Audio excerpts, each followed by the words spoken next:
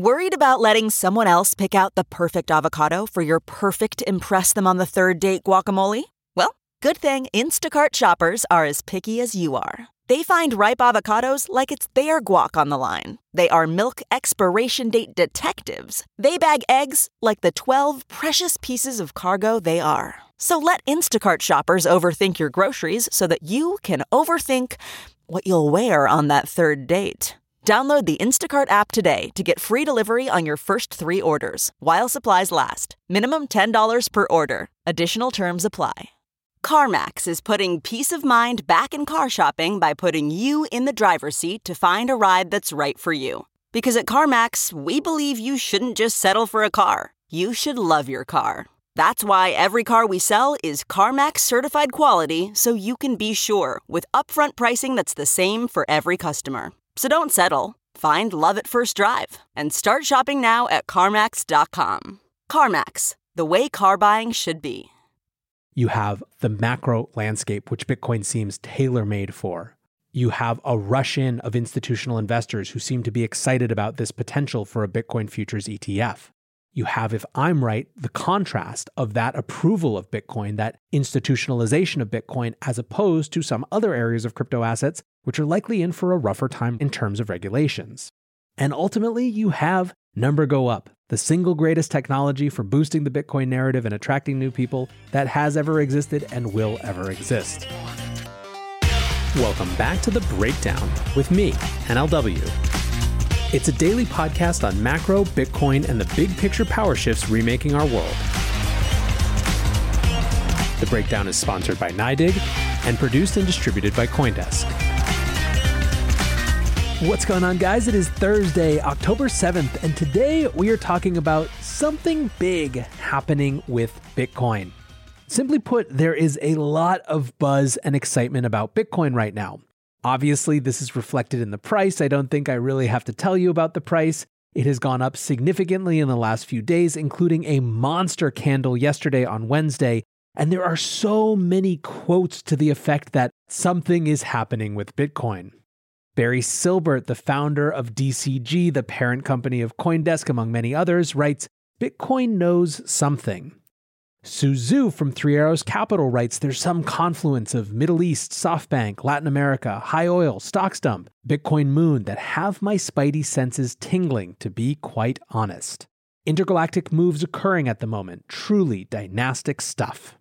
So what has investors taking notice? Well, it's the decoupling from the stock market more than anything. Scott Melker, the Wolf of Wall Street, tweeted yesterday, "Stock market got absolutely hammered today, but Bitcoin is up. Beautifully uncorrelated asset." The Bitcoin Archive wrote, "NASDAQ down, Dow Jones down, Bitcoin up. Uncorrelated asset in a class of its own."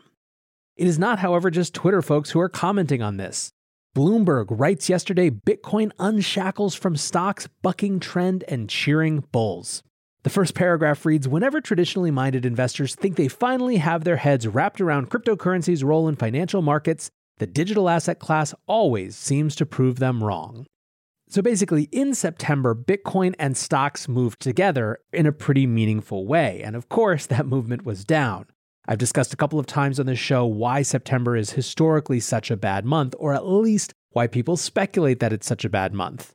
With the biggest argument tending to be something around just that's when investors come back from the summer and that's when they want to sell positions they want to clear out of. Either way, Bitcoin and stocks were both down, but since then, obviously, Bitcoin has surged into Uptober. Since September 2nd, the S&P 500 is down 5%, while Bitcoin is up 10%. This importantly is reviving one of the biggest narratives that drove Bitcoin last year coming into the beginning of 2021. As Bloomberg puts it, quote, that Bitcoin can, quote, serve as a hedge to protect investment portfolios when equities sell off during times of turmoil.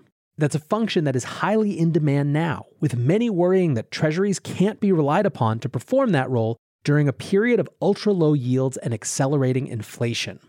JP Morgan Chase makes a similar point in a research note this week, speculating that institutional investors could be returning to the asset class and maybe seeing Bitcoin as a better hedge than gold. The narrative is definitely about uncorrelation, not anti-correlation. In other words, Bitcoin just not doing the same thing that any markets are doing versus it doing perfectly opposite of whatever the markets are doing at any given time. What's more, it's clear that this is at least in part a macro narrative.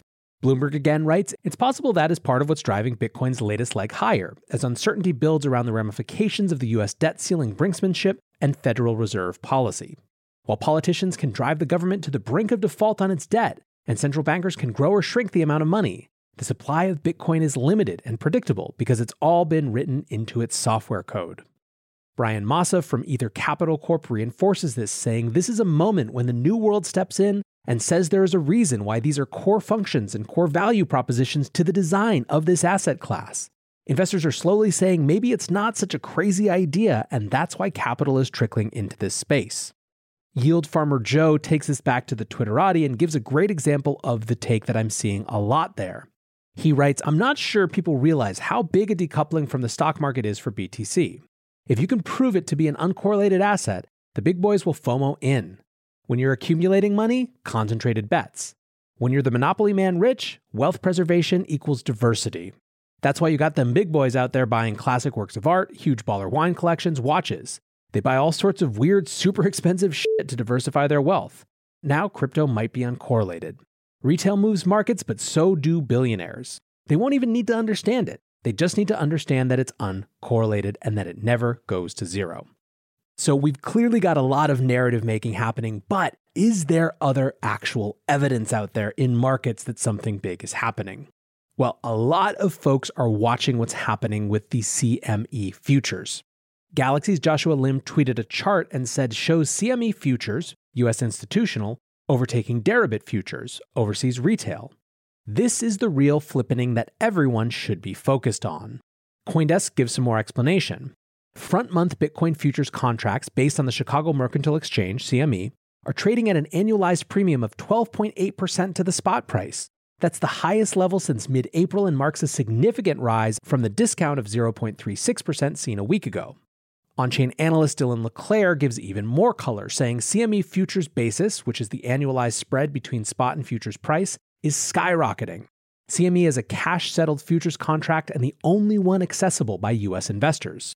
Deribit is offshore and Bitcoin native, so the futures basis most always trades higher than CME. That just flipped.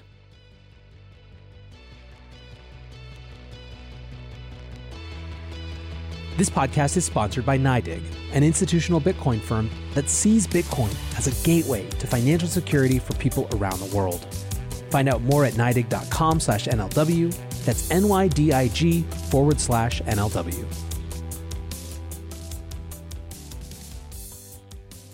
So now we've got narrative. We've got the CME product that is focused on US investors that's seeing a big jump in demand.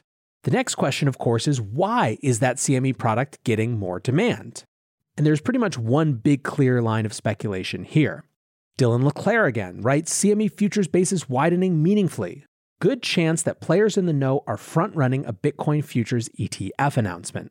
Crypto Ed NL reiterates this, saying massive buying of CME futures. Bitcoin price for futures is $500 higher than spot Bitcoin. Seems something is brewing. Mike Bukella of Block Tower writes CME futures basis in Bitcoin blew out over the last 24 hours. My guess? 1, folks are front-running a futures-based Bitcoin ETF. 2, shorts are getting margin called, and likely both, allowing Bitcoin to break from other risk assets, driving the inflation and gold narrative at just the right moment. Now again, it's not just crypto folks who seem to be betting on this Bitcoin futures ETF. From CoinDesk again, according to Eric Balkunas, Bloomberg Intelligence senior ETF analyst, there is a 75% chance of a futures-based ETF approval this month, most likely the ProShares Bitcoin Strategy ETF on October 18th. Of course, the question is, if everyone is betting this way, aren't we just already pricing in the successful approval of a Bitcoin futures ETF?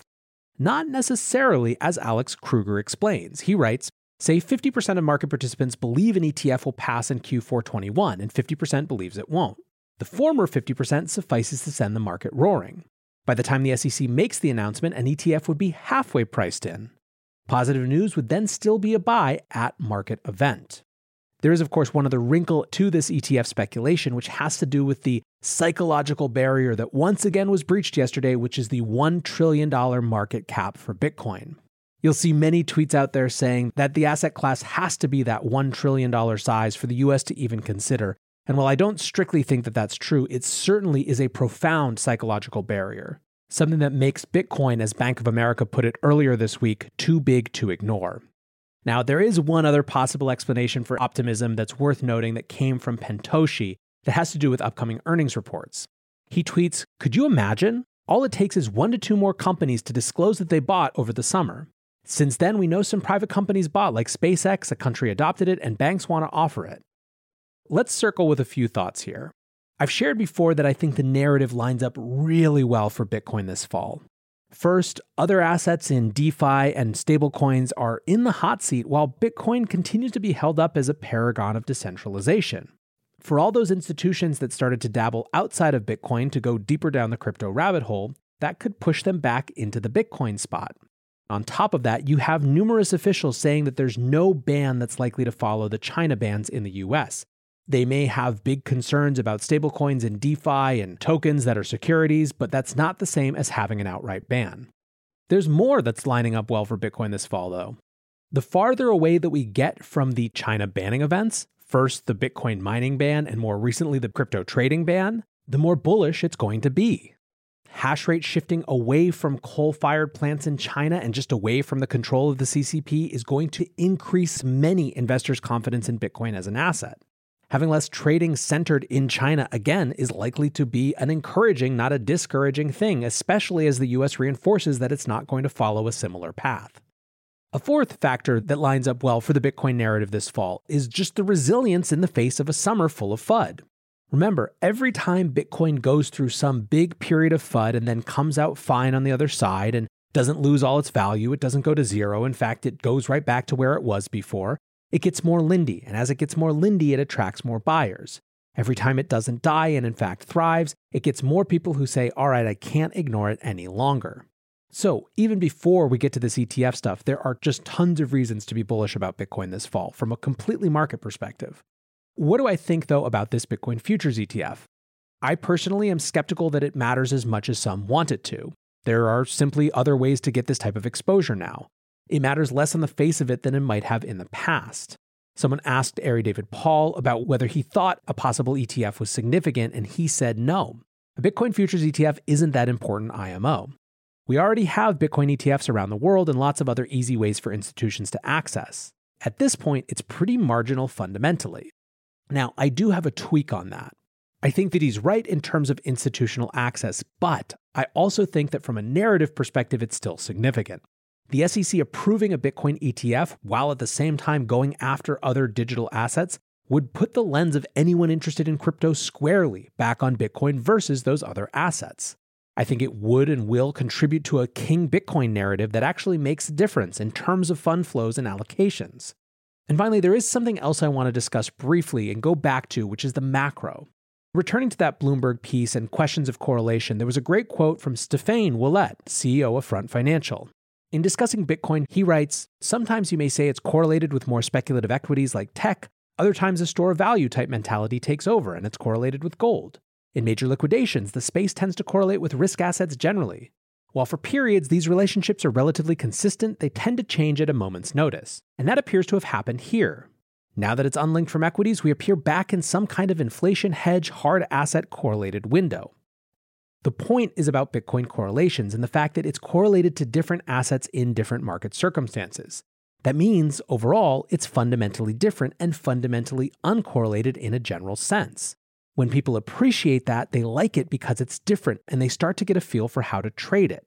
And in our specific situation, the reality is that even though Bitcoin trades like a tech equity when things are booming, it also, just by its very fundamental nature, by its very fundamental design, by the mythology around it, serves as a stark contrast to other types of assets in periods of insecurity.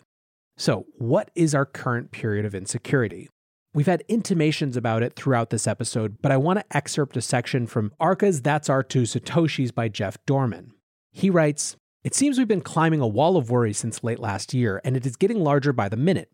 We have an energy crisis, supply chain issues, higher inflation, signs of weaker growth, and lots of talk about stagflation. Today, the market is once again focused on what-ifs as it pertains to political theater.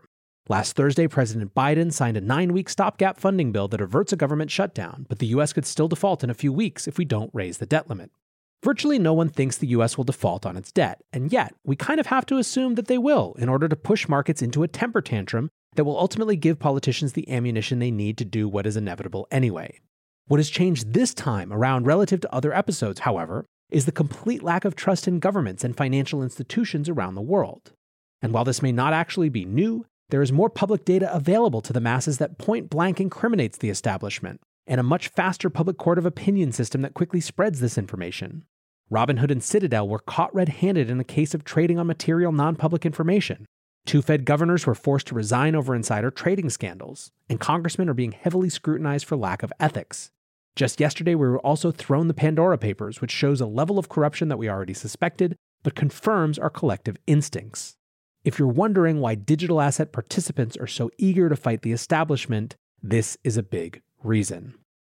Arca's newsletter is always a great read, and P.S. congrats to them on their recent seed fund raise. But going back to the point of all of this, doing the TLDR for the show, we are in juicy narrative territory for Bitcoin. You have the macro landscape, which Bitcoin seems tailor-made for. You have a rush in of institutional investors who seem to be excited about this potential for a Bitcoin futures ETF. You have, if I'm right, the contrast of that approval of Bitcoin, that institutionalization of Bitcoin, as opposed to some other areas of crypto assets, which are likely in for a rougher time in terms of regulations. And ultimately, you have Number Go Up, the single greatest technology for boosting the Bitcoin narrative and attracting new people that has ever existed and will ever exist. I think that we're starting to get a little bit of how this fall might play out, and it's looking pretty bullish. So I appreciate you listening. I hope you're having a great week, and until tomorrow, be safe and take care of each other. Peace.